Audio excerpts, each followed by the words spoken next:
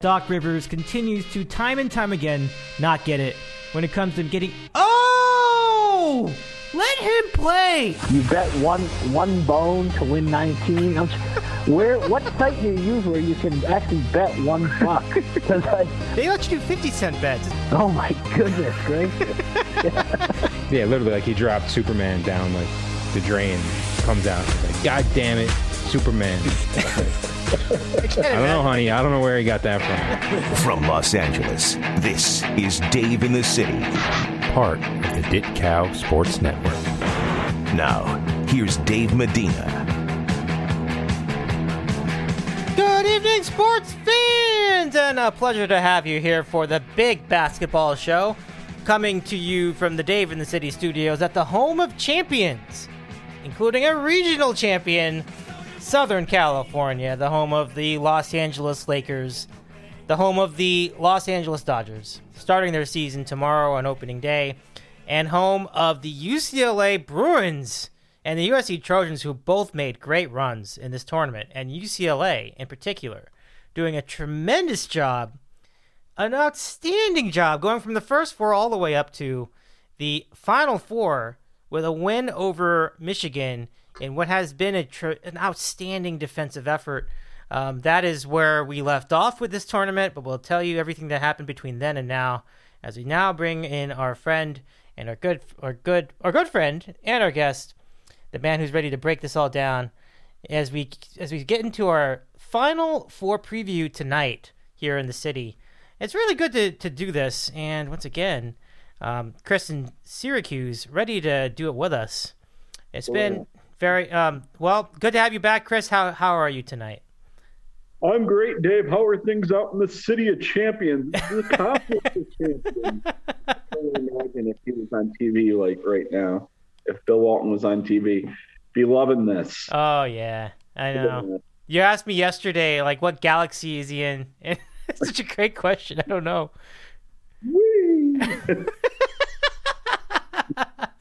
Good for him, though. I mean, he's been touting this conference for forever, basically.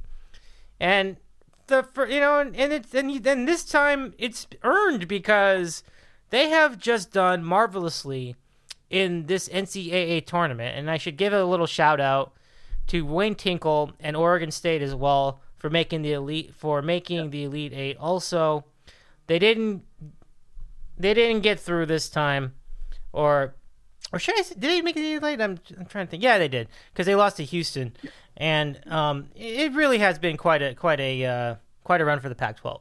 Conversely, you look at the Big Ten, and they have fallen on their face. No Big Ten teams in the Final Four this year, and let's just begin with the journey to this Final Four, and we can start from the present and then work our way backwards. But let's just put that into context.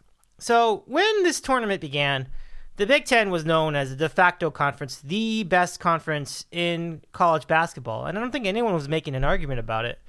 Their performance in the tournament has been very subpar. I think Michigan played very well. They're not part of this discussion. I'm just saying, like, they're shorthanded. They needed livers. They didn't have them. And as you were saying yesterday, it cost them. But considering that they didn't play with them the entire tournament, I mean, that's a pretty good run. Everybody else in the Big Ten, I mean, we're talking huge hand wave from Illinois on down. So your thoughts as your initial takeaways before we get into the meat of this, as to what each of these conferences have done. ACC's not in it either. That's just as big a surprise. But your thoughts as we begin our program tonight. Well, I didn't know if I thought, or anybody thought, maybe that the ACC had a team capable of getting in there, but still underwhelming for the ACC. I mean, he had the fun run with Syracuse. Came up against Houston, which I knew was going to be an issue. Houston just too good defensively. Giroux is turning in two of the better defensive performances in the tournament I've seen in a long time. He shut down two of the hottest kids in the country, in Buddy Boeheim and then Ethan Thompson, for Oregon State to get there. He's wearing, he was like a suck at skin on him. They had no room to move, no room to shoot, and they were both clearly frustrated, not getting their regular open shots. So Giroux is a big reason, and Houston's defense overall and their rebounding, especially on the offensive end, so many second chance opportunities in these games for Houston. Good job out of them. But if we're talking about the ACC, Florida State might have been the only team with an outside chance. And even then I would have said maybe 6 weeks ago, a month to 6 weeks ago, that the odds were better, because that's when I think you got to peak at the right time. You got to peak now in late March and early April to win this thing. And I think Florida State's peak was 6 weeks ago. Underwhelming performance by North Carolina. Obviously, that was a little sad, because you're getting knocked out by a Big Ten team that I was never a big fan of Wisconsin most of the year. I thought they were. Yeah. I thought they were underwhelming, and they were below what they were expected to do coming in, and that's in the middle of a year where the conference had big expectations. But I think you hit the nail on the head with Michigan. They needed livers. You can't do this without your best player. They made a decent run, but you could see that coming. Didn't have the firepower, and he's so good at making decisions with the ball in his hand. What needs to be done? Do I need to put it on the floor? Do I need to get my own shot? Can I shoot it now? Am I open? Where's if they're coming to me, where's the other guys? He's the guy you want to play through every possession, and you don't have that. I think your ceiling's very limited. I think if you want to talk about big disappointments, obviously it's Illinois. Trendy pick. They look good most of the year. They had two stud players in Dosunmu and Coburn, and some other nice pieces. Trendy pick, won the Big Ten tournament, which was, feather in their cap, but that fell flat on their face. And the rest, I don't know, maybe you could have said, I thought Purdue was playing well and had an outside chance. And then, maybe if they let them play every game at home, and that's why I'm surprised you had them go so. I'm a little surprised. Yeah, you let them play right there at home. Oh, I see what you mean, because they kind of were at home. That's true. Yeah, it's pretty close. Yeah, but we talked last night. Maryland, Rutgers. Those aren't realistic. Right. You wouldn't. Obviously, when you have 11 seeds, 12 seeds running as far as they did, maybe you could think anyone's got a chance. But I don't think anyone was clamoring that those were the Big Ten teams that were gonna take the bull by the horns and go in. Yeah. Big 12, obviously they still have Baylor going, so that's a feather in their cap. Yeah. That's an interesting question. Like, where would you, if you could, I don't know what letter grades, but if you could give them a rating, like, what would you rate the Big 12's performance on the whole? I don't know, maybe a B. Yeah, I'm with you on that. I don't think it's not poor. They got a team to the Final Four and then some. I think Baylor could make it to the championship game, so. They really should, to be honest. In my estimation, the way they've been playing, I think they look great. They're definitely rounding back into something where they look like they were a few months ago, before their COVID pause, before they all went sick, and before that happened.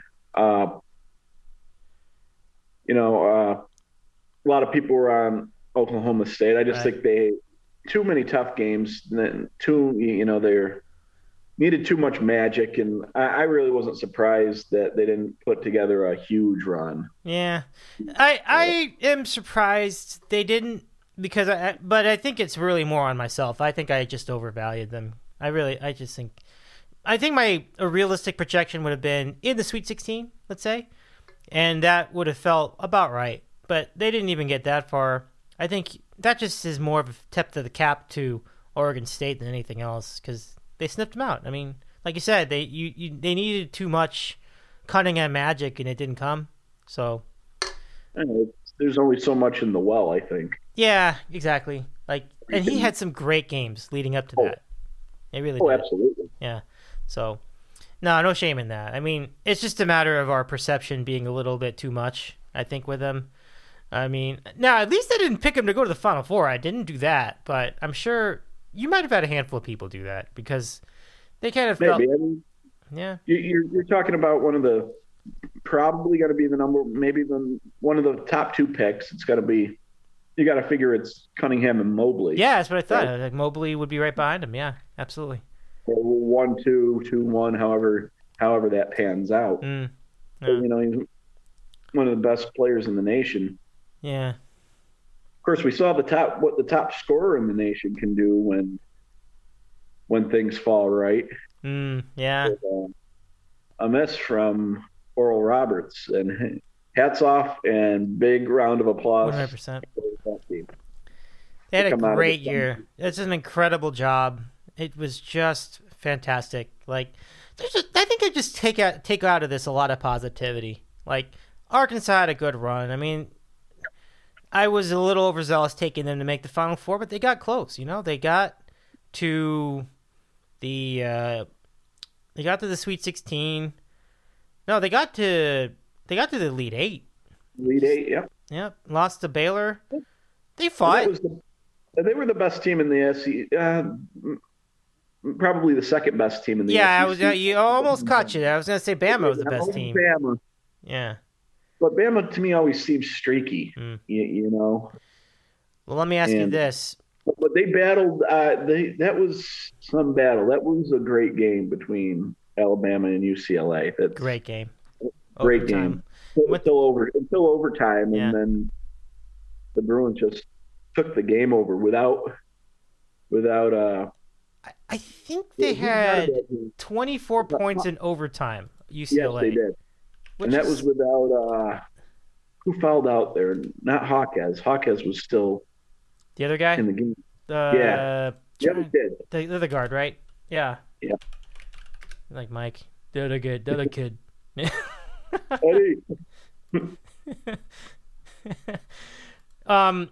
story of the tournament, certainly, when it comes to UCLA and Alabama in what was just a fantastic game. That was in the Sweet 16 round. 23 points in overtime. I was off by a point.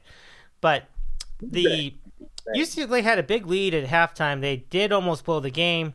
Bama had this game after the fact, too. They did. But then their big player, who was it, John Petty? Or was the player of the I don't forget what, but yeah. But the 2 free throws he missed. Oh, that's a killer. No, that wasn't Petty at the line. That was Herb Jones. Jones. Okay. It was Jones. Excuse me. That was Herb Jones, and those were just 2 monumental bricks. Yeah. That changed the whole course of things. Yeah. And of course, it was redemption because I think Mick Cronin made a boo-boo there. We talked about that. Yes. Should have fouled. Yeah, he had to foul. Up 3 with less than 10 seconds. Part of me hates it because as a fan, I want to see at least the last shot go up. But I mean, as a basketball guy, it's the obvious thing to do, right? Yeah, it's such a logical move. Can't lose if you're up 3 and they're shooting 2 at the line. You can't lose right there. No. Well, not in that spot, because then you get the ball back and you got to make your free throws and so on. But it just improves your chances a lot more. It's funny that it took this long to do it. Unless they're going to miss on purpose and get the tip in offensive rebound on the foul shot, and the odds of that are very, very, very low. Yeah. And if you're worried about that, you need to have a talk with your two guys on the block about what's going here. No, you're right though. Cronin missed that. I mean, he's coached very well this entire year, but that was a miss. But somehow they got through that because they just took over in the overtime. But yeah. That was they could have gone one of two ways there. Yeah. That could have been killer if you let it. That big shot at the end. Yeah, because in a lot of cases when someone does that, they tie the game late, and you had the game. You let go of it in overtime. So this is one of those moments where it doesn't do. It's got to get in your head a little bit. Yeah, certainly. Seconds away from moving on, and now we're fighting for our lives again. That says a lot about the spirit of the Bruins, and I'm certainly not a Bruin fan, although you can see I'm wearing a shirt tonight. Well, they're my employer too, so I can't be completely anti-UCLA here. But it is cool. It was cool to see that game, and they took over in the overtime, as we talked about. So that says a lot, to have that ability to overcome losing the game on a tying shot and still take over the overtime. I mean, that really does say a lot. A lot of teams would have crumbled in that scenario, but they were the opposite of that.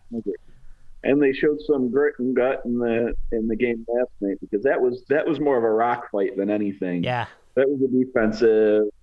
That wasn't very pretty. No, it was not a. The score's misleading. Like it really was an ugly kind of a game. A lot of turnovers.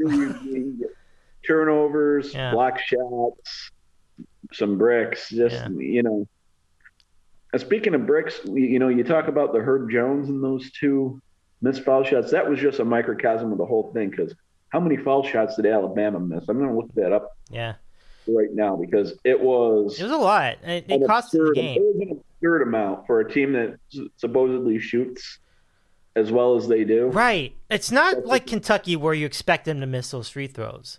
They had been very good at the free throw line during the season, so it was kind of the moment taking over their psyche. And that's what the tournament does. It'll make people very human if you aren't built for the moment.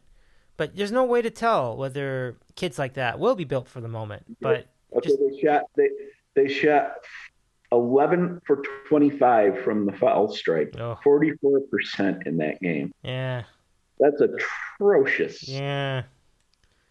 UCLA is rough. But it's UCLA 20 for 25.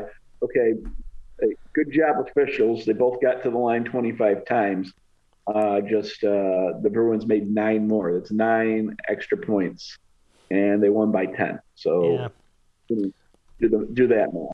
Yeah, it kills you. It kills you. I know.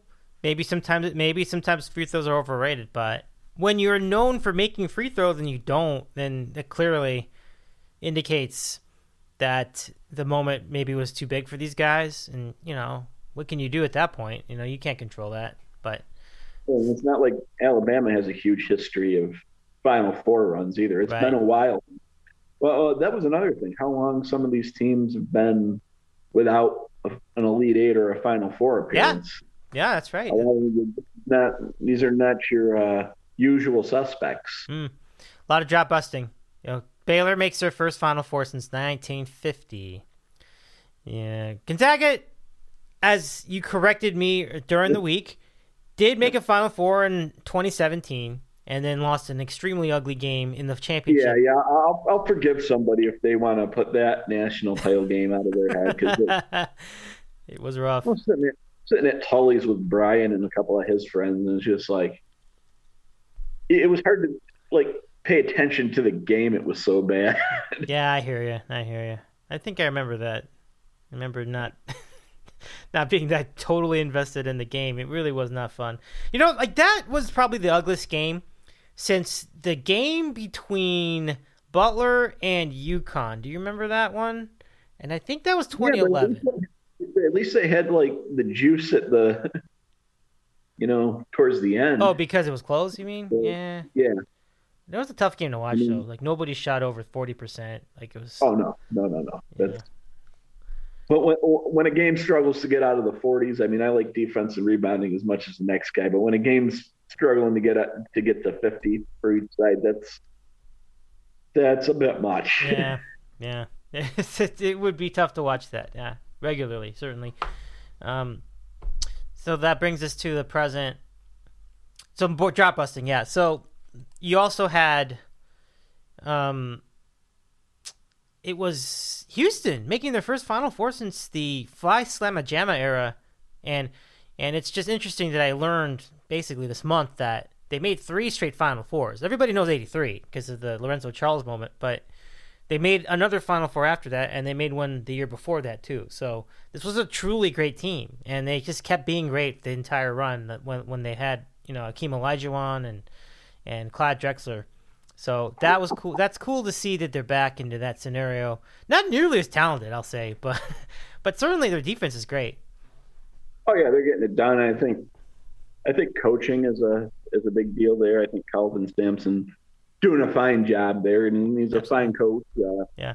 His just road to get to where he is right now took a little bit of a detour in the winding path when he got cut loose from Indiana to go with that. Do you think that Indiana has some remorse over that now? Because look what they've been since then. Man, I know what you're saying, and some of it I can totally see, but you know what? I wouldn't have guessed that.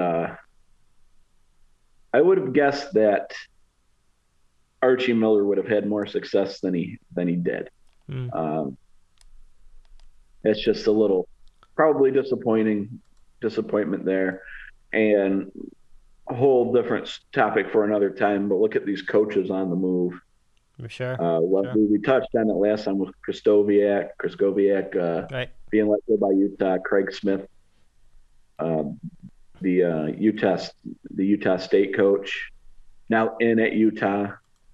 So the carousel is rolling, it's spinning around, and we had I thought the shocker to me was Shaka Smart leaving Texas.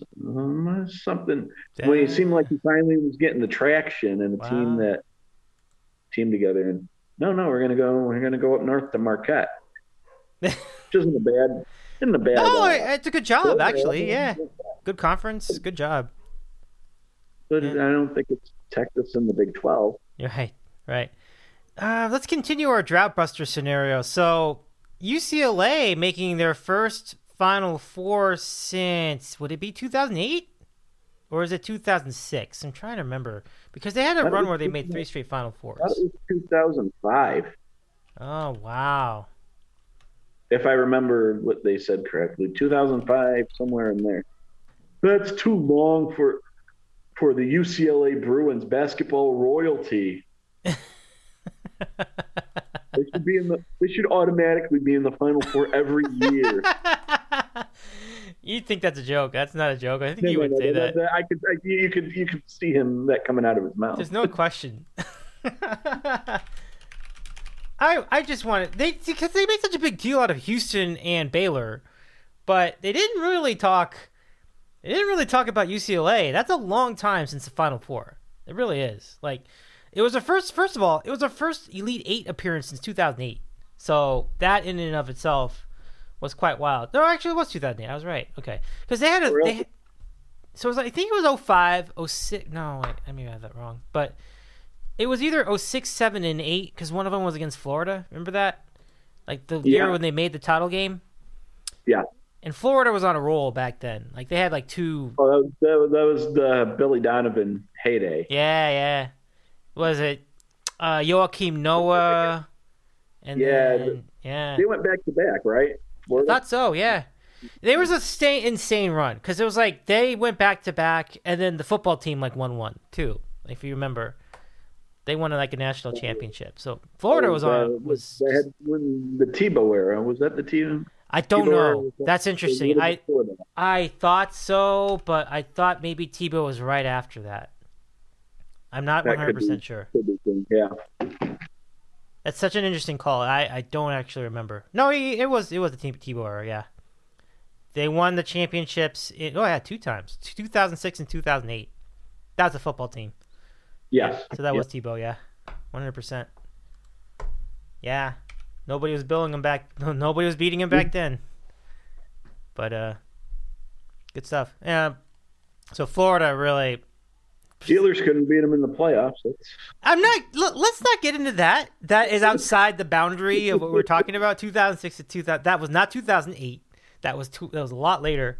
So that's a moment in time that everybody forgot now because they wound up being useless after that game. So and then they got Peyton Manning. So no one's gonna remember that now. So it seems like a good spot to bury it. So yeah, UCLA going back for the first time since 2008 with a team that honestly isn't really that different from what Ben Allen was sending over to those Final Fours back in his day. Very tough-minded, strong-nosed defensive team. I think the difference is that they can be a little more inventive offensively, and they're more of a threat to shoot from the outside too. So I like that. They did have Kevin Love during that run, though, I believe. Right. Yes. So they don't have the same kind of interior presence, no. But the guard play is terrific. And so that's a team that has arrived. And they arrived very quickly because I don't think anyone expected them to beat Michigan State. And that was the first game they played almost over a month ago, it feels like now. It wasn't over a month ago, but it felt like it. I think I was one of them, but I think I invested too much in the Tom Izzo part of it. Yeah. Tom Izzo and March part of it, which isn't as full. It's fair. It's a fair thing to do. Everybody was saying the same thing. It is, but that's not maybe as foolproof as anybody thinks. You remember before Oral Roberts. Oh yeah. The 15 seed, or the last. Who was that? Morehead State that beat him? I'm trying to remember. Middle Tennessee, yeah, that's right. And everyone up here, or people say that, the team up here was the big beneficiary of that because they didn't have to face. This was stated. I've heard that comment before. Yeah, it's probably right though. I think it's certainly played a role, right? Who would you rather face in the tournament? Exactly. A 2-seeded Michigan State or a 15-seeded Blue Raider team? Exactly. Pretty easy. And you would be lying if you were a college basketball fan and you didn't want that break in the tournament because it's a winner. It's a single elimination scenario. So if you have we're not building resumes. We need 6 wins in a row, no matter how it wins too. You do it. You take what you can get. So I don't think anybody should apologize for that. So there you have it with UCLA. Let's go back to Gonzaga, making their first appearance since 2017. We mentioned it. This team is certainly a lot better than any team they've sent up to this point. It's the best team they've had in the entire Mark Few run, going back a good 2 decades. Yeah, I mean, it's all the college has seen in a long time. Yeah. And, people can, like Tommy, can complain about the fact that all the games have been blowouts and it's like, this is boring, blah, blah, blah. But every dominant team does that. Like, they just trash everybody. Time out. People got to make up their goddamn minds sometimes because they complain when there's a dominant team that's blowing everybody out. And then when there's not a dominant team that's not blowing everybody out, they complain that college basketball is no good because there's no great team. Right. Yeah, make up your mind. I made the exact same point on the board today. The exact same point. I said every great dominant team in the history of college basketball has had runs like that. They just trash everybody in their path. And it's like, I think this is a great opportunity to appreciate how great Gonzaga truly is. If they're not trashing teams, are they really a great team? Right. It just, you can't win. It's like either they're trashing teams or they're not trashing teams, and then everybody's, oh, well, they're not that good. It's a down year for college basketball. You can't win. You can't win. So do you want to have a couple great teams every year, or do you want chaos and parity? I mean, yeah, I'm fine with either. You can mix it up because we get, every year's different. But it seems like nobody's ever happy with what they get. Yeah, there's always going to be complaints one way or the other. So I'm just saying, let's enjoy this. Like, I think they took down a really pesky USC team in the Elite Eight with 2 really good players. Actually 3 if you consider Edey, Isaiah Mobley, Evan Mobley, and then Tyler Edey, and they just humiliated USC in their Elite Eight matchup. And I mean, it was over from 1-0. It Gonzaga scored, and that was it. Yeah, the ball game was over. No, they were never in it, to be honest. Like, maybe they kind of got it close, maybe like 11, but no, it was just too much. Like, they could not get anything inside. Like, that was the bottom line. Like Timmy had a day. He was not letting anybody score on him on that night. So the defense, the rebounding, his touch around the rim, he finishes everything. Yeah. Whether he's slamming it, whether he's rolling it off of his fingers, or whether he's laying it up and in off the board, he's definitely got the touch on that. That might be you can't even say that. Most of Gonzaga's great teams, you talk about their guards, but they've had big guys, right? Your Sabonis. Yeah, and but your Kelly Olynyk. Yes, they've been really, really solid with their bigs.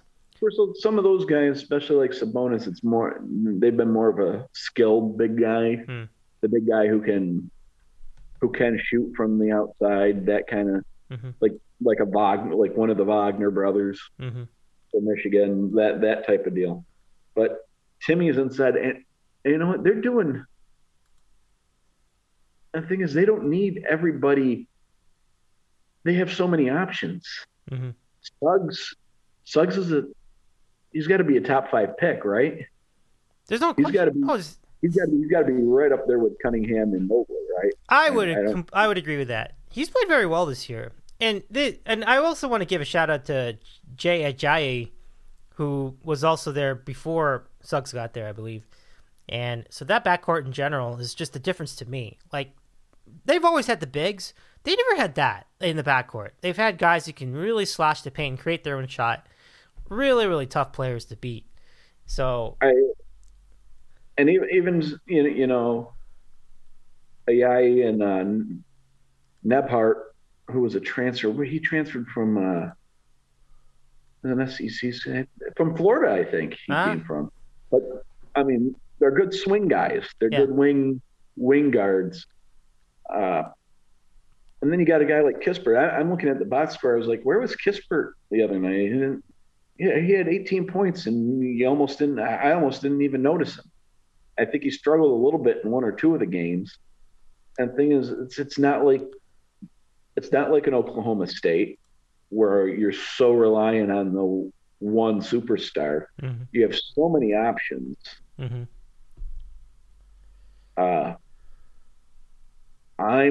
I have a hard time believing that any team left is gonna hang with them. I agree. I think it would be a real surprise if any team came. Is the number 10 or is it 15? What do you think? Like, maybe 10 might be a little too small, but we could split the difference, say 13. For what? Well, like for Gonzaga, like, is anyone going to be within 13 points of them the rest of the way? Well, the guys out in the desert are saying 14-ish. 14 and a half, I saw at one point. Yeah. I saw 14 today. Yeah. I mean, and that is the biggest. They're usually pretty close. Yeah. I was going to also add that's the biggest point spread for any team in the Final Four in a long time. We're talking like 2 decades. I'll believe that. Yeah. But I also believe that they'll cover it. I think yeah. I was just trying to think of maybe, like, I don't know how big of an underdog maybe George Mason Even there, you were going 16 years ago, right? That was that's way past. Yeah, 2006, I think it was 5 or 6. Yeah, 5 or 6. Yeah, I think I remember that. Yeah, heck of a run too. And so UCLA is kind of on that same tangent. I mean, in that same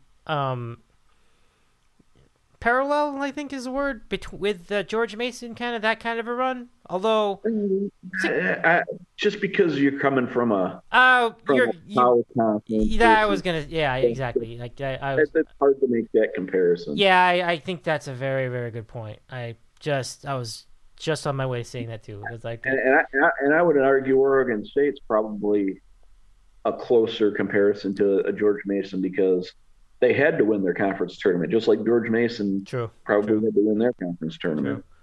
Yeah, that's totally fair. That's totally fair. And it's funny because if Oregon State didn't win their conference tournament, they would have been. Yeah. They probably have been battling Memphis on Sunday. And do they win that game? I don't know. Memphis was looking really good in the NIT. Memphis playing awful well. Yeah. Finished the year awful well. Yeah, that's interesting though. Oregon State, if they had not won that game against UCLA over a month ago, down a whole lot of points at halftime. If they don't win that single game, we're not even talking about Tennessee getting beat out by Oregon State. We're talking about Tennessee getting beat out by somebody else.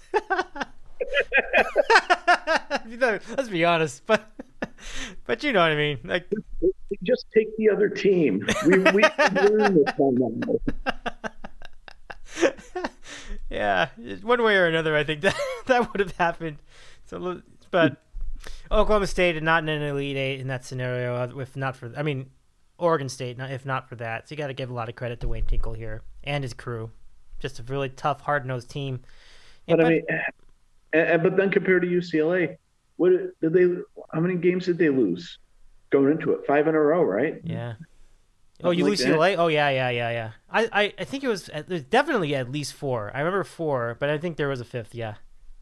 So and then they came in the conference tournament. Who would have it's just, if you ask somebody on the day after they lost to Oregon State, in the Pac-12 tournament, how far do you think they get in the tournament? Now, number one, they're like, are they getting in the tournament? What do you think? Are you kidding me? Are you getting in? Yeah, exactly. Like, are you even making the tournament? That's the question that the other guy would ask. And then if you told them they make the Final Four, they would have dropped something because they were like, you can't, you are bullshitting me. You are making that up. There's no way that they make the Final Four after that. But they did. Here we are. So it's just incredible how much you can grow in only a few weeks. Wonder what the odds were on that. We might have an answer to that because I know that Gonzaga was like minus 280 for their regional. What would Michigan have been, like plus 200? So if they're plus 200, what would UCLA have been? Dude, that's just odds to win. Is it the Midwest? East? The East? Okay. East regional. I see. This is why I wish I screen cap all these. I had screen capped these. Yeah. Right. I would love to have seen that. But I think I have it. So Michigan actually was giving 125. So minus 125. So it's like 1 to 1.2. Those were their odds. So actually, we're really good. And they were close. They almost did it. But Alabama was plus 390, which I think a lot of people would have taken. I think I would have taken that. Texas was plus 500, so 5 to 1. Colorado, ridiculously, was 7.5 to 1. Why? I don't know. I don't think that's ridiculous. Okay. Well, if Michigan had lost early, it probably opens it up for them. So maybe. But it's just that their offense was so bad, Like, yeah. The Georgetown game is incredibly misleading. Like, I'd never seen them score like that the rest of the year. Like, I had no feel for that guy. I could not have expected. That was probably all my doing. Oh, yeah. Like, how are these teams going to get the 138? What path do these two squads take? I did tell you though what the path was, though. I said there is a way for them to do it. It just would take some stuff that you just couldn't believe, which happened, But you're right. It's like it would have been impossible. Right today. Yeah, exactly. Like, what were the odds of that actually happening? And they were really low. That's the truth. Well, if their guards hit all their threes. Yeah. I'm like, yeah, but when's that happen? Exactly. You're like, what are the chances that they literally hit every single three? It was exponentially low. So, and they really beat down on a team that was actually playing fairly well leading in. Yeah, definitely. But maybe that was it. It was just that Georgetown just simply ran out of gas. They played so hard. They wanted this so badly. Too trendy of a pick, too. Yeah, everybody was on it. That's what I didn't like. And then Winthrop, too. I'm like, oh, my God. Now everybody's on Winthrop. It's like, no. So sometimes those kind of mid-major teams are hard to gauge. Yeah, you're right. Because, you know what's going to happen. You just don't know which team's going to do it. So it happened to be Oral Roberts this year, right? And then, right. But you never know who that team is. Like, I thought maybe Colgate would be that team. Like, Colgate made just as much sense as Oral Roberts to make a run like that. Yeah. And, if they beat Arkansas and they were there, they were close. They had a big first half lead, but that's one of the I forgot who did it. It was all the ways to lose a tournament game for a Cinderella. I think it was just some esoteric thing. I'm pretty sure it was Bill Simmons, and it was years ago who did it. Basically, based on him rooting, because his alma mater there had Holy Cross had those tournament appearances, and they were in some of those games, and just kind of where it's like, okay, we have a lead, and the other team's better, and it's slowly getting whittled away, and it's kind of like the inevitable's coming. Yeah. But Colgate was a legitimate team, but again, they didn't play. None of the Patriot League teams really played in a non-conference game, so it's hard to judge. Yeah, I completely agree. They had knocked off some mid-level SEC team, or a Rutgers, or I don't know, even like Buffalo from the MAC. If they played them, that's a semi-local game for them. You would say, okay, you'd have something to judge it by. But and that's a product of this year and this season too, I think. But that's a great segue that I'll get to in a moment. But just to close this out, UCLA was 36-1 to win the East Regional this year. That is equal, however, to Michigan State, which I think a lot of people would have taken Michigan State with that. No, you don't think so? I wouldn't. I wouldn't have given Michigan State any bigger of a chance to win the region. I didn't think they were that good. Yeah, I would because the moment that you figured that they would meet Michigan, you're like, no, they're not going to beat Michigan. Like that's I kind of see that. But they beat Michigan at the end of the regular season, so yeah, handled them pretty good. Oh, I must have had that backwards. I thought it was the other way, but okay. But still, you're thinking, but then they'd have to get through this team and that team, and it just seemed like a lot had to go right. And ultimately, the same had occurred with UCLA, though in that run, they did handle a couple teams fairly easily. And this is similar to what you're talking about with Syracuse a few years ago, where they got some breaks. They got a huge team to get a huge upset. If they had played Texas instead of Abilene Christian in the second round, we'd be talking about a very different scenario, I think. It would not have been as easy a game for them. And so on and so forth. But that's what it takes. Like, if you're going to make a run like that, you need breaks. To me, that was the upset. Yeah. It was Abilene Christian. Yeah. Even more so than Oral Roberts, because I saw Oral Roberts play and was kind of looking at them early in the season, like December-ish. Well, the guy you watch, Asmus is the guy you watch for. Like, he actually was looking pretty good, right? Like, I saw that too. I was watching some of that tournament, so... Oh yeah. I mean, they really turned it on in the Summit League tournament, and they were scoring the basketball all year. Most of their games, the totals in Vegas were in the 150s, almost without fail, unless they were playing like UMKC or something. Right. Or Nebraska, Omaha teams that just don't score at all, like Loyola Chicago. Chicago. Yep. There was another trendy pick, but they did decent. No, but you know what? You don't throw away. This is a different dynamic. Like people now had expectations for them, but to be honest, they did all right. Like I really think that number one, they did choke their last game. Let's be honest. I think they played poorly, and I think the moment got to them. They should have won that game.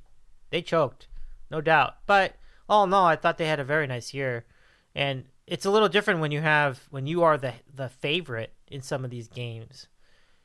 But they pulled through. I mean, to start with, Georgia Tech, we talked about that in the last program, and then they went on. They just kept going, and they had that huge upset over Illinois, and losing to Oregon State sucks. But like if you make some free throws, even forget the threes. If you just make some free throws, you probably are in that game longer. I mean, they really. It's hard. It's hard to rebound from a 16-point half. Yeah. They gave it a good run, but no, that's just too much. Yeah, I agree with that. So, but you're right. After a couple years ago, no, they're not going to sneak up on anybody. No. So they are starting to transition into the Gonzaga role, where Gonzaga no longer is the Cinderella team, and now they're becoming a favorite. Now I don't know if they're going to get as far as Gonzaga, but no, you got to do it to do what Gonzaga's done and make that the kind of jump that Gonzaga's made. You got to do it year over year. Yeah, you need to dominate the Missouri Valley, year in and year out, just as much as Gonzaga dominates the WCC year in and year out. They're not there yet, that's for sure. Yeah. No, they still got another 15 years of that to get on that level. And it doesn't ever happen because, is the coach going to stay there? No, exactly. I mean, Hugh's personality is such that he loves that scenario and he's going to just milk it. I don't see Porter Moser doing that. I think he's going to move up. It's going to be too much of a temptation. Yeah. He's already a hot commodity. Yeah. So we'll see. Sometimes that works out. Sometimes it doesn't. Yeah. Just ask Archie Miller. Right. So we'll see. I would have lost the bet on which Miller got fired first. Oh, yeah. Good point. So to the Final Four in earnest. We talked about these teams already. So the two games in question. It starts at 5:14 p.m. There is going to be a lot of time between games because they need to take extra time to sanitize the facilities, the court, the seats, and everything. So, I mean, they can't use the other court. I was asking that question in the morning. I asked my friends that same question. I'm like, why don't you just split it into two courts and just move everybody over to the other court and use the other court? But it sounds like they want to use the full stadium configuration. I have no, because they probably want to open it up so that more people can attend and so on. So I figure that's what it is. Good point. Yeah. So it's fine. I mean, look, 90 minutes between games, that you're probably going to need to watch something else in the middle of that. Put on an episode of whatever you want to watch. Yeah. And see. Something on demand. I don't know. Oh, sure. You could rewatch the second half of both UCLA games leading up to this game. It'd be good entertainment. Watch the Alabama game over again, and without the commercials, you'd probably have a good filler for 90 games. And it's actually a good lead-in too, because you watch that, and then it's like, oh, now UCLA gets to play Gonzaga, so that's a good lead-in. So that's the second game, Gonzaga versus UCLA, where, as we talked about, the largest point spread in the Final Four in a very long time. I should look up what the point spread was for George Mason too, but like you said, that's probably beyond the boundary that. I almost forgot. Who did they play in the Final Four? Let's see. Yeah. Let's go see that right now. I can have this trusty computer to help me figure that out. They must have played either Florida or UCLA, or maybe Florida played UCLA. I'm not sure. Let me see.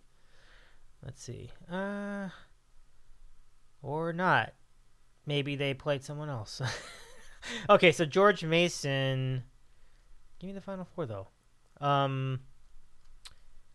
Where is it? Okay, now I'm confused. I don't know where to find this, but no, it totally happened. George Mason, LSU. They played Florida.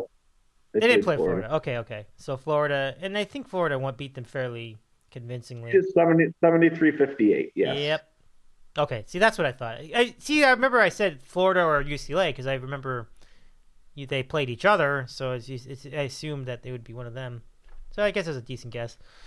Okay, so now I seriously, I don't know what the point spread of that game was, so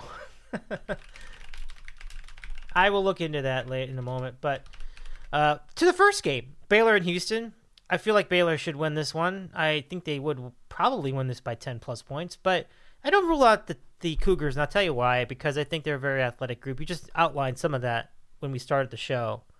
And both teams are very good, can be very good at defense when they are sharp. So if they're both sharp, it's going to be a rock fight. So what are your take? Well, the uglier it is, the more it lends itself to being a close game, and the better it's going to be for Houston, I think. Yeah, I think that doesn't mean that they're going to win, because I think Baylor can play ugly too, as you just said. Oh, there's no doubt. Yeah.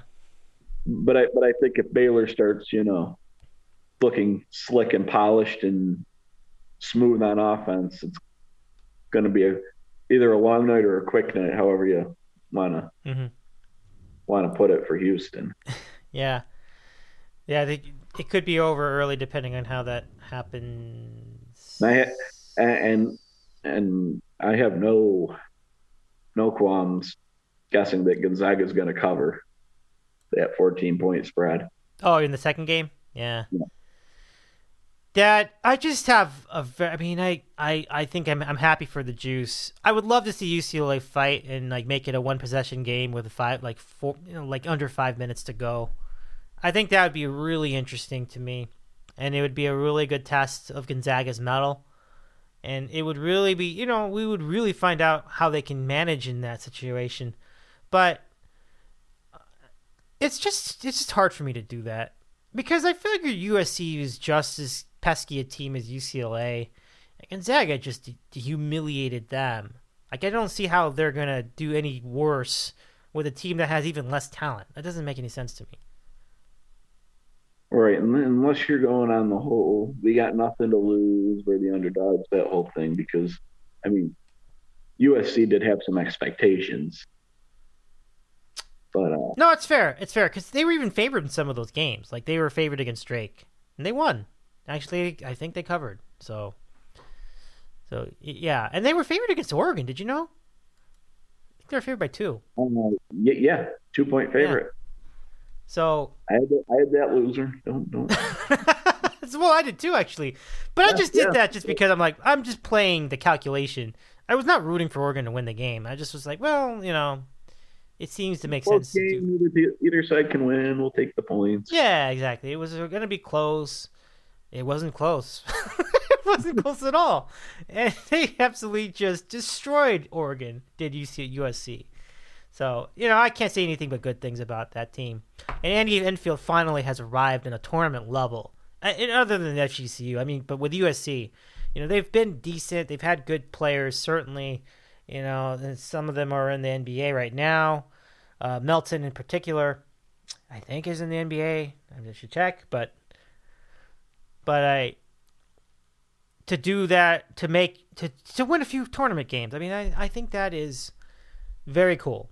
And can they build off of it? I don't know, but I think that is what we've been waiting for.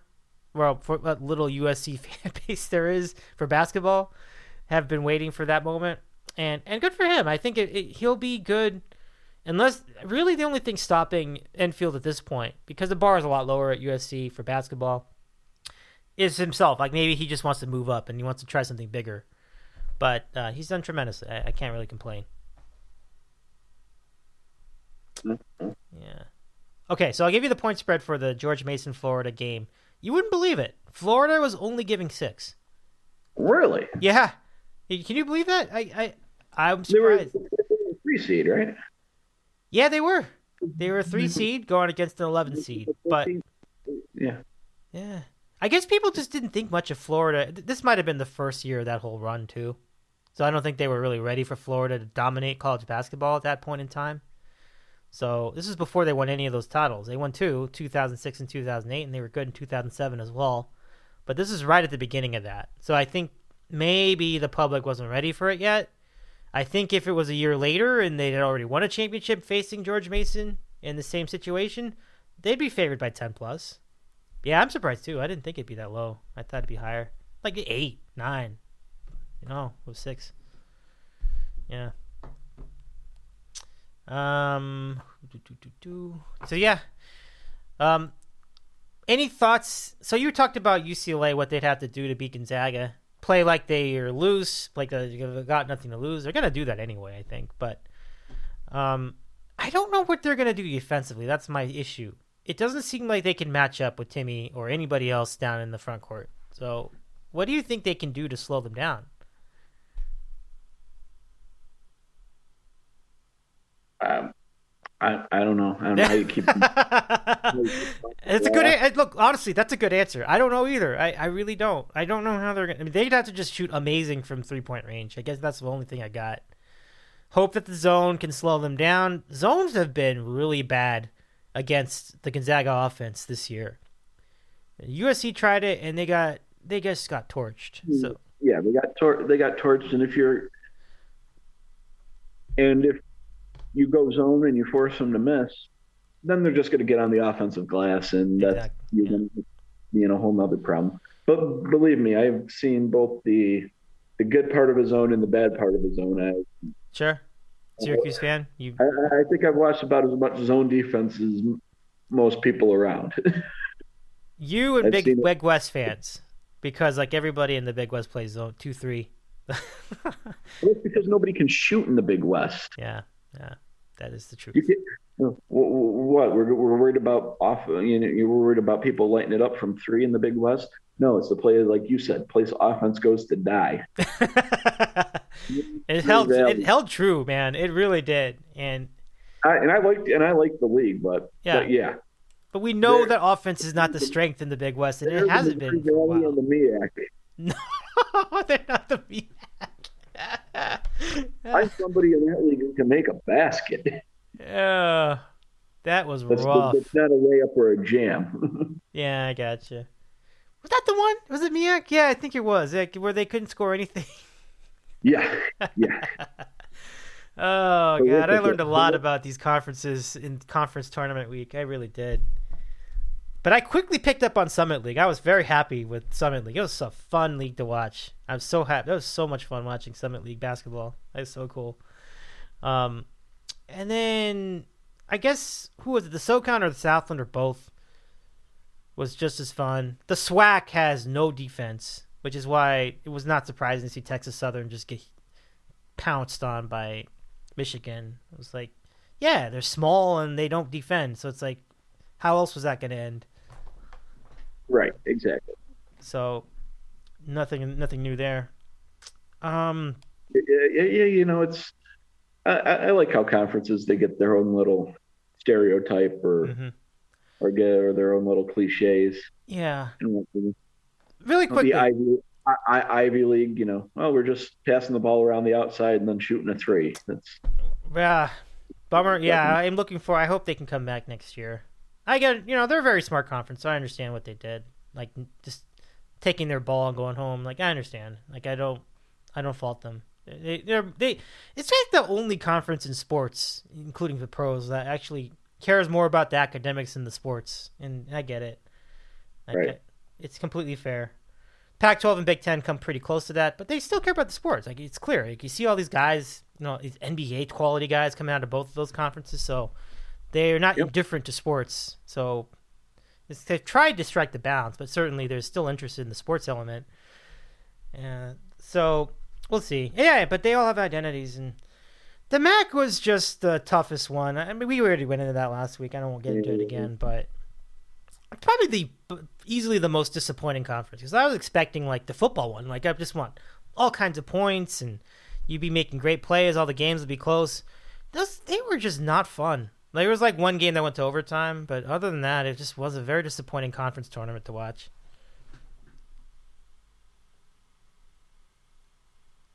Yeah, I agree. I thought the Horizon League had more juice. Yeah, absolutely. I think we got into that too last time. Like we thought Horizon League was just way up here when it came to the juice, especially in their conference tournament. But even aside from that, I thought they had a lot of juice. It was a little bit frustrating on on the wagering end because it was hard to get a beat on some of those teams. There were some frustrating Friday nights. Oh, sure. Early on. But hey, that's the way it goes. Yep. So you don't foresee an upset. I think we've already established that we don't anticipate either side like pulling the upset. And it's just honestly not that outrageous a comment. But what do you look forward to as far... Well, why don't we look ahead then? Let's assume that both upper seeds win. What would a Gonzaga-Baylor game be like to you? I think they played, and I think Gonzaga beat them, right? This year? I'm checking. I need to make sure that... No, they tried. They wanted to. They tried everything. Oh, they were going to, and they didn't because of the COVID scenario. That's right. With Baylor, yeah. I guess it wasn't meant to be unless it happens Monday. Then I guess it was meant to be. Yeah. But I think... I'm down to see it, though. I am, too. I'd be down to see Houston as well. I'm not ruling out Houston to beat Baylor in that game. It doesn't have the media juice. Like, there's not as much cachet with that area. But I think Houston could do it. It's just that that would definitely be a feather in the cap of the American. Yeah. I think I think this already is. So yeah. No, they're good to go as far as that. Their reputation is right there. Boom, in. They're good. Yeah. So we'll see. I think, but you said that Baylor against them, there could be a game out of that, and I think so too. Normally, you see isn't it true that normally you see one really good game out of these three? But you do see a lot of times where that good game winds up being in the actual Final Four, not the championship game.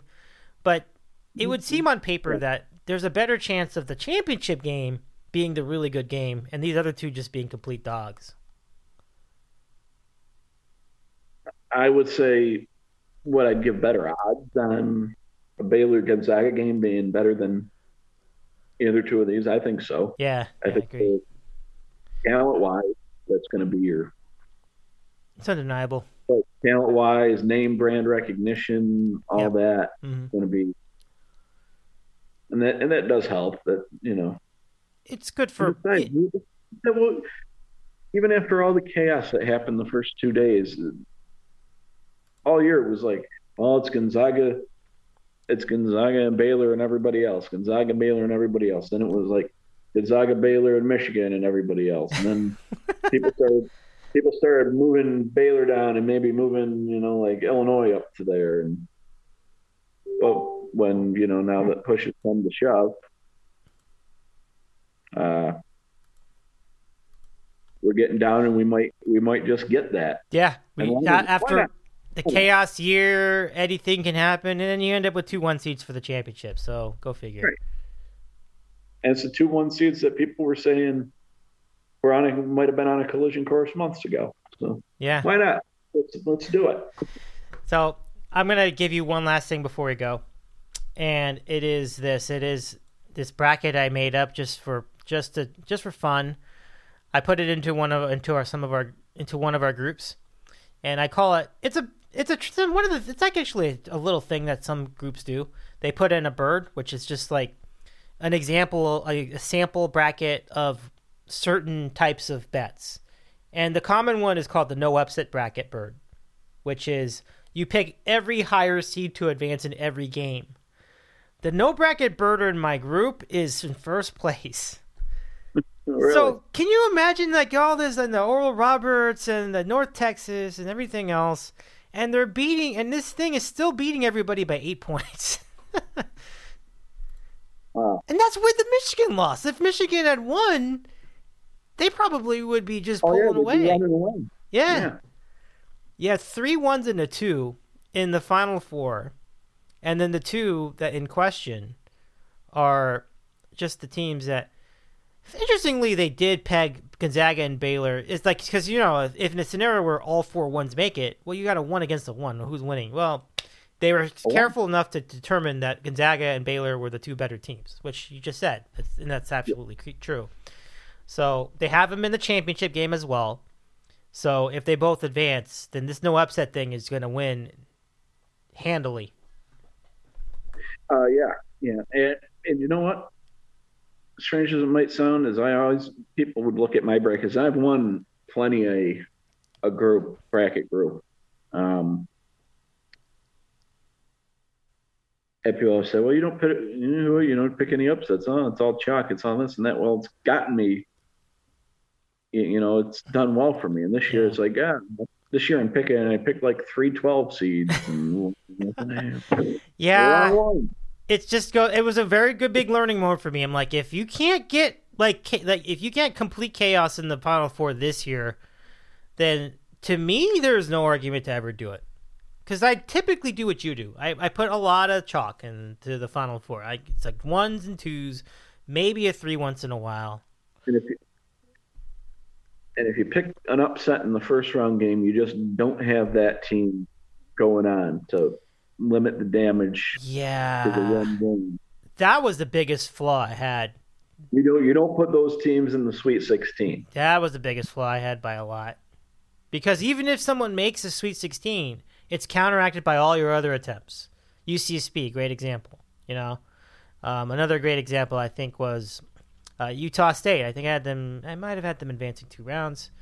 I think I had Oregon State going too far. Is this mine? No, this is not mine. I need to go. Hold on a second. I'm going to show you. I'm going to go back to my bracket. But it's absolutely correct. Like, just don't pretend that every team's going to be Oral Roberts. Like, make the Sweet 16. Like, you just cannot do that because it's just it's asking for trouble. And I got there, and the biggest culprit was Winthrop, and that was completely my fault. Like, I should have thought, and I realized during the tournament, like, Winthrop is not a very big team. Like, I just was rooting a little too hard for that, and I let my heart overtake that bet. Shouldn't have happened. Like, look, okay, having them beat Villanova, a lot of people did that. I don't think that's such a big deal. But as you said, taking them farther than that was a huge mistake. I had them going all the way to the Sweet 16. That was not a good call. No. So, and then the other thing was dealing with Roy Williams. I hate betting on him ever. Yeah. We both were there. So you're right. Just don't overthink it. The regional where I did the best. Well, actually, I think I did. Yeah, no, actually, I think I'd say it was the West. A little bit of my Pac-12 bias took over, but it worked in my favor this time because I was like, these teams were good. The big one I think was Oregon taking down Iowa. That's like the one. Again, I got a lot of stuff wrong, but I was proud of that one. I really felt good about it. And then USC, I picked them to beat Kansas because Bill Self. I mean, they were a hot mess. I was just not going to take them. So that's like a good exception to make there. But still, like, even if you didn't do that and you just maintained your chalk throughout all these regionals, you seriously would be much better off. You would. Because then it prevents you putting all your eggs in one basket, Illinois, and then losing out on that.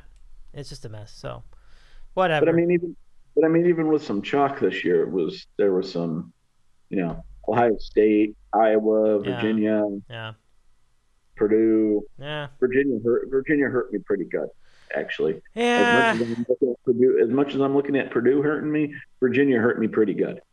How far did you have them going? To the Elite Eight. Oh, okay. I think I did. I think I had them in a Sweet 16, which I told you I didn't even like it. I'm like, they're not gonna make it. Like, I just did it because I was just thinking, well, but who would take them? So I'm just gonna do it. Yeah, I had Gonzaga versus Virginia and USC versus Iowa. Yeah. Okay. Which, you can't kill you for that. I mean, Iowa had a tremendous offense all year. Who would have guessed Oregon scoring 95 points either? It's like, that's not really a typical outcome. So, no, that's all right. And then I bought into Duarte too much, and everybody in the buzz around that. And I think that's why I made that bet.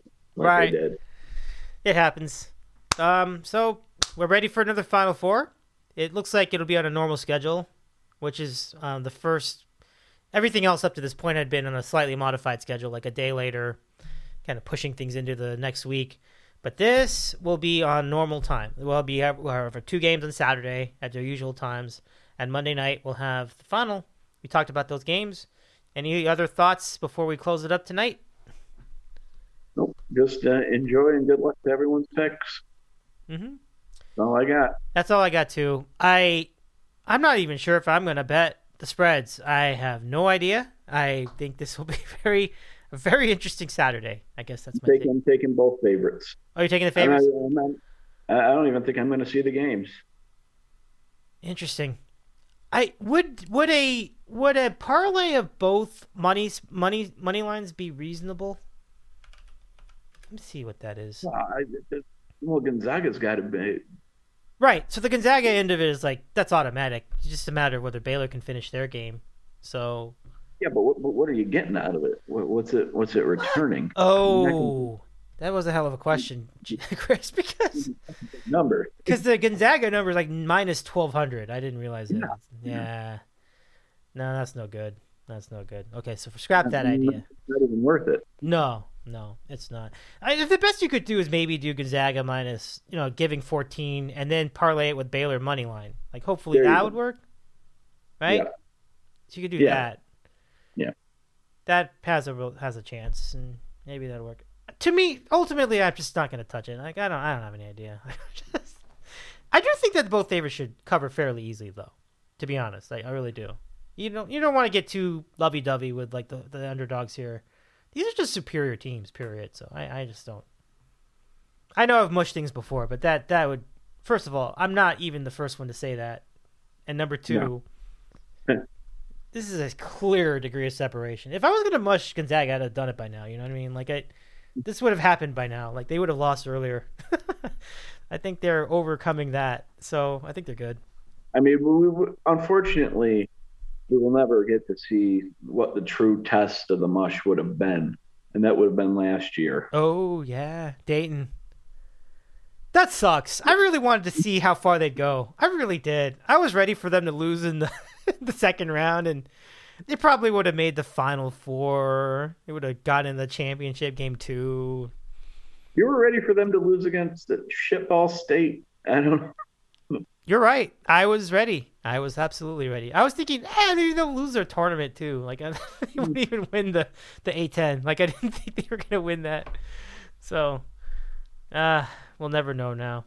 That sucks. I mean, seriously, because we knew that was like a rare team, and we did not expect them to be that good again the next year. And honestly, they weren't close. Well, it was one great one. They had a few good players, but one great one and none. Yeah, that's a real shame. That's a shame. It's a shame we didn't get to see what Gonzaga could have done last year. They could have. We had high hopes for them too. Yeah, that's true. So those teams are going to go in the what might have been category next to the 1994 Montreal Expos. I never thought of that. That's a very good. And they mortgaged like the rest of their existence for that too, didn't they? They sure did. I mean, you get to the ins and outs of that season. Like they were all or nothing, and the all was working really well. They were just crushing Major League Baseball until that strike. They had the best record in the league. They had the best record in both leagues, I think. They was really good. It was a really good team. And I feel bad about that. I'm like, damn, their fans were really getting into it too. If you ever saw the documentary, like about that team, just so good, just such an interesting team. Is there one? I'd be interested. It's on MLB Network. It shows up once in a while. It's really cool. Okay. Yeah. So you'll see. I was, born in '87. That was just the fringes of me being like, sports conscious, and even if I was sports conscious, I really wouldn't have understood as much. Yeah. Obviously, as I would now. I was in a different place in 1994. I was not a sports fan at that point in my life. And my dad, I don't think, was watching that season because he was so pissed off about the strike, if you recall. So I don't remember anything about the Expos that year. I never knew that they were even good. Like, I was like, I read about it later. I'm like, oh my gosh, this team. Right, because by the time, I guess, if we started really paying attention, say in the later 90s, they were dead. They stunk out loud. Yeah. They couldn't draw flies at the stadium.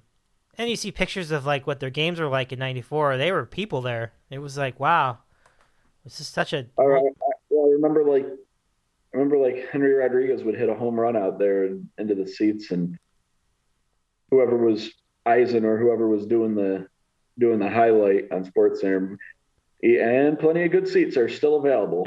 Oh yeah, that's right. Back in the late '90s, yeah. It's always, yeah.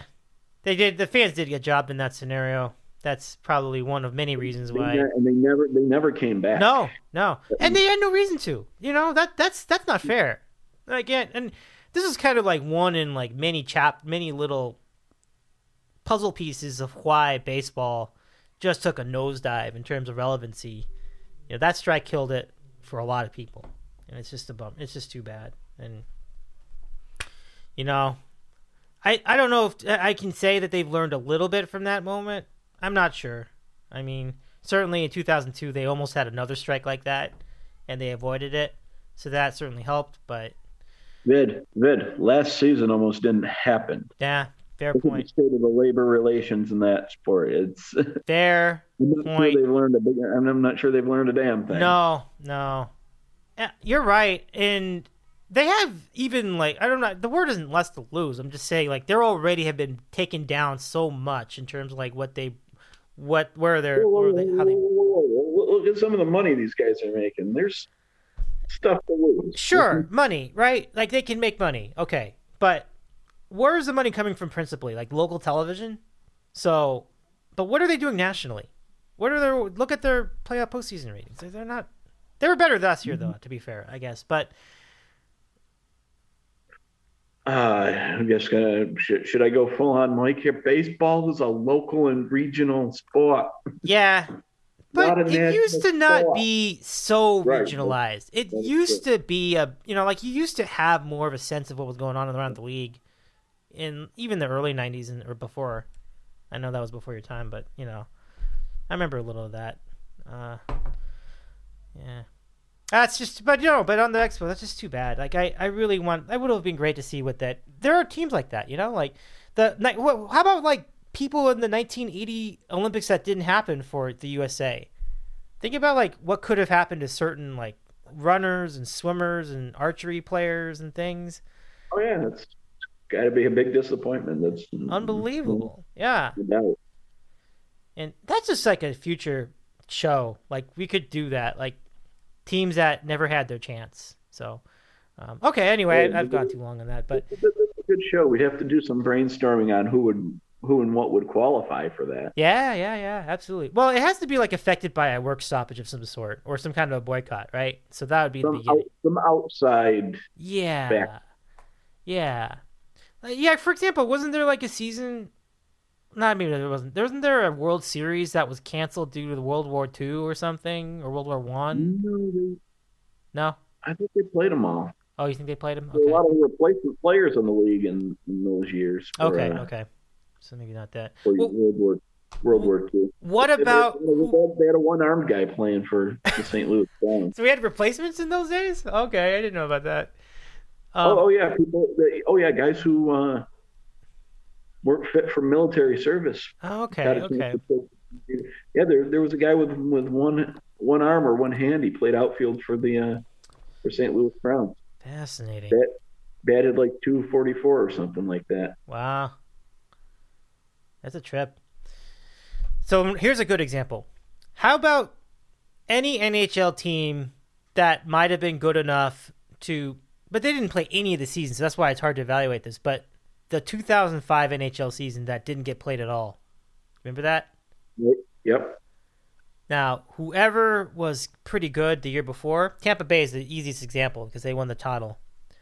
But how about the Calgary Flames, who lost to them in this Cup final in 2004?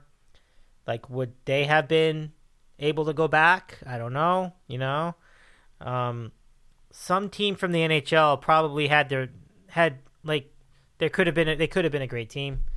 It's harder to do it when there's no season played. When there's like part of a season played, then you get a real feel for it. But here, it's what about when the NBA had their lockout in but they came back. That's what's true. Back, yeah. You know, like they came back and they played the finals. Right, unless somebody. My thing would be was somebody like really on fire before that, and then fell off the cliff after that.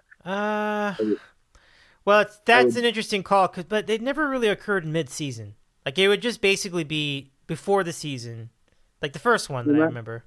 Well, not like 1981. 81. Baseball. Oh, baseball, yeah. Oh, here's what my dad will give you this one every day. Cincinnati Reds, 81 Reds. Right. They got hosed. That team should have been in a World Series. That's ridiculous. Like, of course, I thought they did that in a way that I thought, I mean, maybe the fairest way possible. They kind of made it like a split season. The division winner. It's interesting because they had a better record across both seasons. So if you had a good record at the beginning of at the end of when they did the strike, so the first half of the season, they didn't know that then. They didn't know they were only going to play half the season and then go on strike. Right. So teams that already had the division lead, they could just rest all their players for the second half of the season, knowing that we're going to get in anyway, so who cares about the second half? Right, of the and year. we're gonna have to, no matter how good we do in the next half, we're gonna have to win that divisional. Yeah. Plan, which was really the first divisional series. Correct, first ever division series. Yeah, and so that I think was very flawed. Was that the Rick Monday home run? Yeah, but I think that was after. The Dodgers played the Astros in the division series. Then they went to a league championship series. The reason why it's confusing is because the league championship series was only best of 5 at that point in time. So they actually played. I don't know if the division series is best of 3, which is kind of like what the wild card is today. Actually, interesting. I think it was. Yeah. So they did that. That had to have been about the time where they went to 7 games for the league championship series. Well, they didn't that year. So they probably just did a best of 3 for the division series. Maybe it was best of 5, so they just played 2 of them. It's possible. I think that might be possible. The year they went to a 7-game league championship series was 1985. That was the first year they did. I thought it was a little soon. But of course, the LCSs were only there from, what was the first year of that? 69. 69 was the first. So that was the first year of division play. And that's obviously a memorable year. The Miracle Mets won the whole thing that year. Happy Mets fans. Happy Mets fans. Yeah. Cub fans very angry about that season. They will never live that down. And maybe they'll live it down a little bit now because they won a title, but they didn't back then. No, that's for sure. Yeah, I can't be too sympathetic either. But yeah, that's a quite. You gotta blame the next 30 years of stinking on that because you got jobbed once when you were decent. No, this is what like that impacted your next 30 years. Exactly, and you see, the more you stick to moments like that, the less you can overcome them. Yes, and the Cub fan base is the absolute worst at that. The Bartman thing, which honestly, it probably had a minor impact in terms of actual baseball, but they just made such a big deal out of it, and then the players. Alex Gonzalez not letting a routine ground ball go through his legs. Exactly. I mean, it was. It really wasn't that big a deal. And then bleeping Moises Alou. It's like Bill Buckner in '86 gets all the blame for that. The game was already tied at that point. It was a bigger disaster of an inning you won't find. Yeah. Walks, wild pitches. The game was tied. Yeah, the game was tied by then. The whole thing was a dumpster fire. It was an utter collapse. Yeah. And he was on the wrong end of a bad highlight. Yeah, exactly. He got so much shit for that was completely undeserved. So unfair. He had a great career. Bill Buckner was one of the great first basemen to play the game. Had a nice number of years with the Dodgers, and then we talked about the Red Sox here. Well, he played forever. He played over 20 years. He played over 2,000 games. And struck out like 30 times total, like the whole 12, the whole time. He was a very good contact hitter. He didn't exactly put the ball over the fence, right? Like that, but usually a good average and just a solid player. And then in the twilight of his career, that has to happen. You know? It's such a bad rap. Why would he be the fall guy for that? You're right. So many things went wrong in that half inning. I think they had a pitching. That was like the original bullpenning. Yeah, you're right.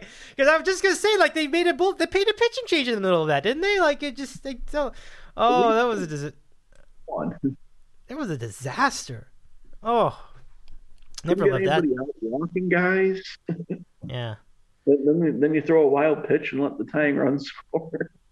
So many things went wrong. And Mookie Wilson will say after that, it's like, okay, no pressure now. Exactly. Yeah. No matter what I do, the game's going to go on. Yeah. If I don't end it. Yeah. That's completely it. It's like the damage was almost practically done by the point that they got to the ground ball to Bill Buckner. It just was the punctuation. But so much had been destroyed leading up to that point anyway. It's just not like Bill Buckner was not the reason they lost. You want to know who was the reason for a loss?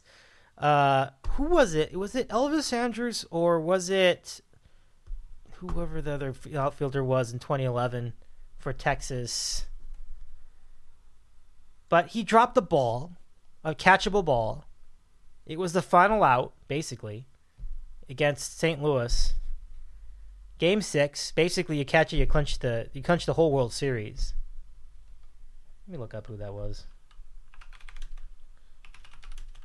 But you know that was a more direct impact on like winning a World Series and losing a World Series to me. Like that's. You can probably look that up now because they have all that with all the metrics and whatnot now. Don't they have all that like how important? Oh, like the percentage, like the win percentage probability and so on. Yeah, I'm not sure. I wouldn't actually know that. But I can tell you who made the drop, and I'm about to look this up now. It was. Okay. No, excuse me. Oh, come on. I'm trying to figure out where the heck this happened. Elvis Andrus single. Terrio. Feldman taking over.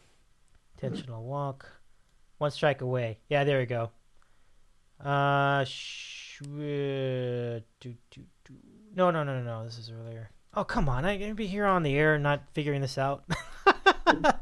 Come on. We got to figure this out. This is back-to-back singles. Yada, yada, yada. Right-hander's coming up. Freeze. Well, we know about Freeze. I mean, that was the ending of it. I mean, Freeze, that was the moment, so to speak, you know? Thanks for playing, St. Louis.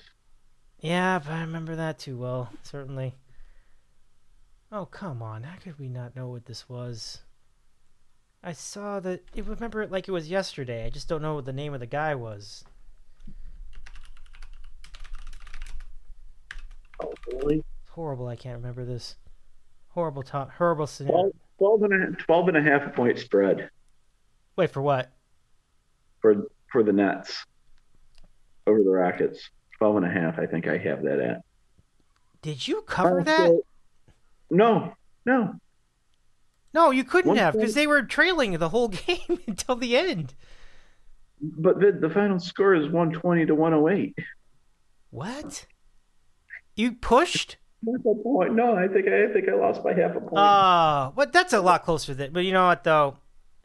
That was just a poor performance by the Nets. They won, but not to. They should have won that much more easily. That's rough. First of all, I understand that is rough. I got to give them credit for getting in the mix because I told you they were down a bunch of points in the second quarter. Okay, Nelson Cruz. Holy shit! I totally remember. That's right.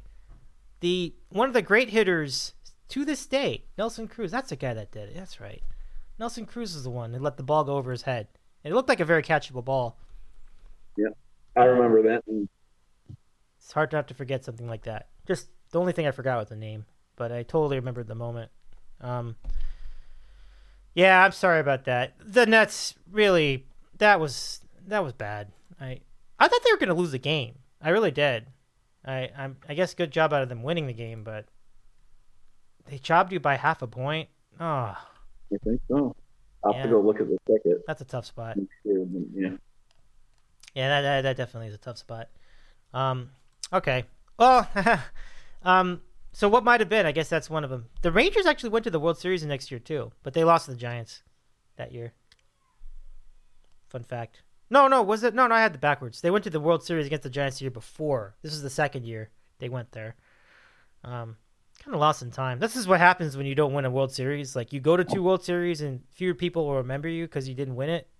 But they went to 2. It's a pretty good spot. Yeah. Guess I'll just ask you for some others. I'm just trying to remember because we were talking about the win probability there, and okay. I'm trying to come up with the guy who How's the rest of your NBA doing tonight? Is that going okay?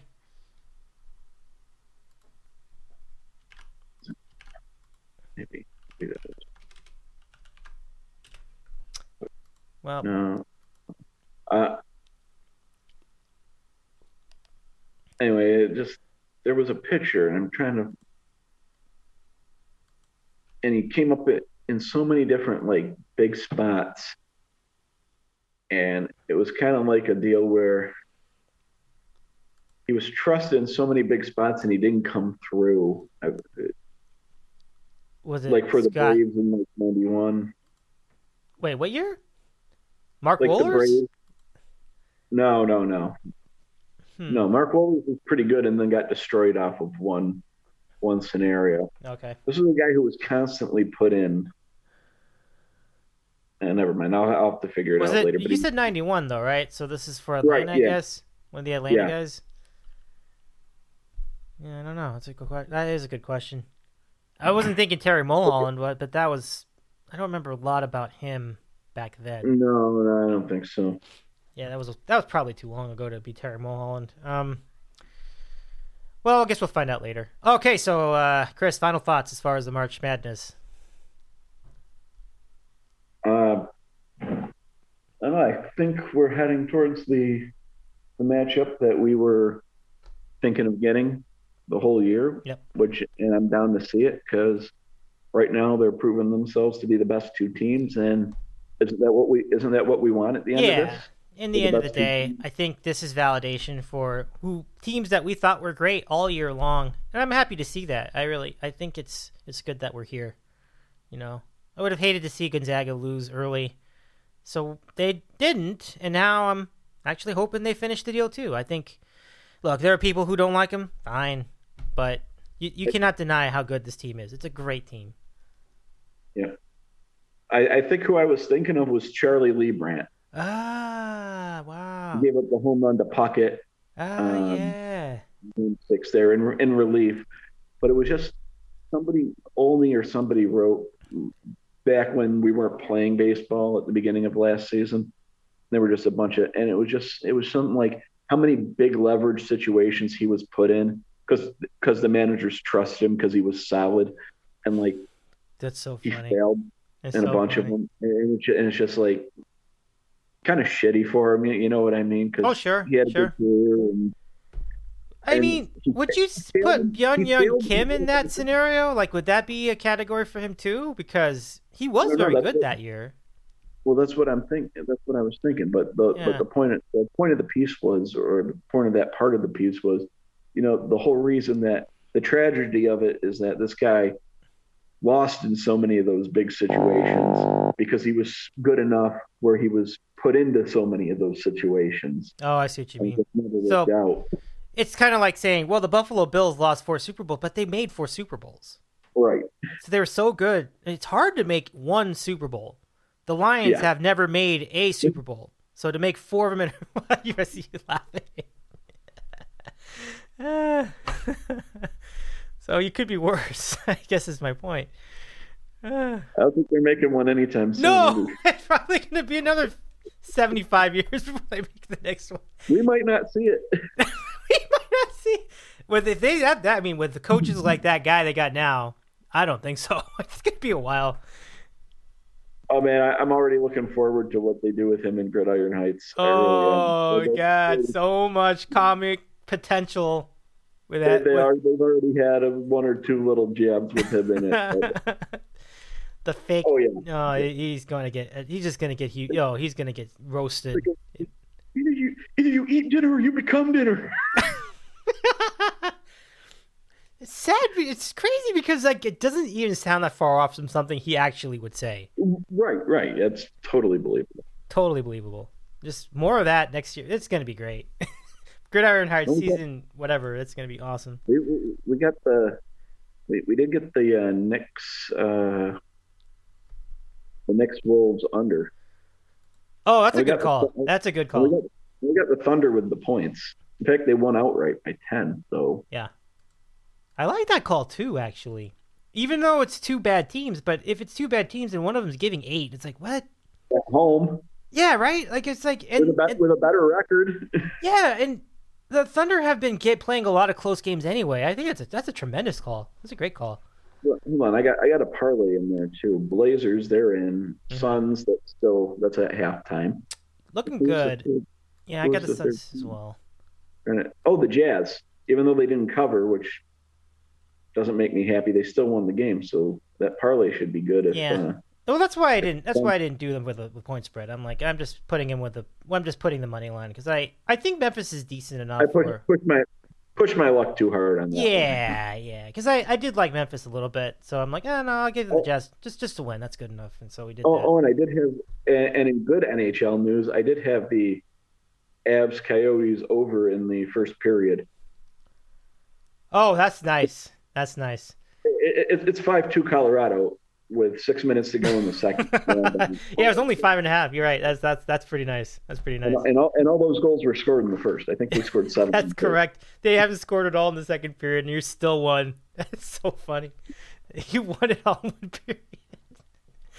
That's happened before to me. I think that happened with a Toronto game. I think that just the whole thing was covered in one period. So good. No, maybe it's okay that Philly got run because the Kings are now up 2. Oh.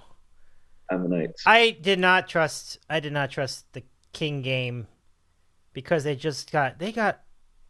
lost as bad as you could possibly lose a game to anybody. The previous meeting with the Knights. So I treated it like a playoff series. Well, they'll probably come back a little better. They'll do things. So I'm not touching that one. So the Knights should always beat them, but right. But this is it was hard for me to make a play on that because I'm like, but they just lost by so many goals. Like it was just like, it was a tough spot for me to select. I don't blame you for taking Vegas, but, and it's not over either, by the way. It's barely like the first period. It's not like they're going to win. Like we don't know that yet. It's only the first period. So much hockey left. I've seen it before. I think the Golden Knights beat Anaheim one time. They were down 2 and they won by 2. Like they won the game. I think they went overtime actually, but so I don't think you rule that one out yet. What else was I gonna say? Yeah. So history tonight averted by the Buffalo Sabres. We'll close with this. 18 straight losses for them. One or two of them were in overtime. They finally won a game tonight against the Flyers, and I figured after that close call with them in their last meeting, it was fitting in a way. I know that we were on different sides of this one. I had Buffalo plus 1.5, the goal spread. You had the Flyers, and again, that's not a bad bet. It's just that the Flyers played as horribly as you could. They replaced their goaltender midway through the game. I mean, they played bad hockey. Like, you're not going to win putting up that kind of performance against anybody. Right. I mean, I don't know. Maybe I could have put the Wild in there. That's still tied. I don't know. In any case. It's all good. It's all good. Besides, the good thing about this is that the next Sabre game, just pound the other team. Like, take the goal line, too. Like, I'm serious. Like, that they may not do that again for like another month. Like Another month? yeah. So you'll be good the next time around for sure. Yeah. So overall, you're doing okay, like with the entire card. I think so. Okay. I have to. Good to know. Go closer when we sign off here. Yeah. Very good. Well, Chris, always a pleasure. Thanks again. Enjoy the Final Four. Yep, you too. Thanks. I'll see you later. Take care. All right. All right, Chris. That's Chris in Syracuse. That's our program tonight. We hope you've enjoyed it. Everybody, I am Dave Medina. We really have appreciated all of your audience-ship watching and listening to our tournament coverage. We really enjoyed covering this tournament. Certainly a lot of ups and downs, maybe some downs recently because of the blowouts, but we had some ups too because of some of these pretty remarkable upsets. We'll see if the Final Four brings more of that or not. So, more to come, certainly. I'm Dave Medina again. You can catch us on Twitter at DITCOW, on the web at ditcow.com, or you can find us on Apple Podcasts if you aren't subscribed to us now by looking for Dave in the City Out West. Hope you have a wonderful rest of your week. Enjoy the Final Four and all the sports. And opening day, too. We'll see you next time.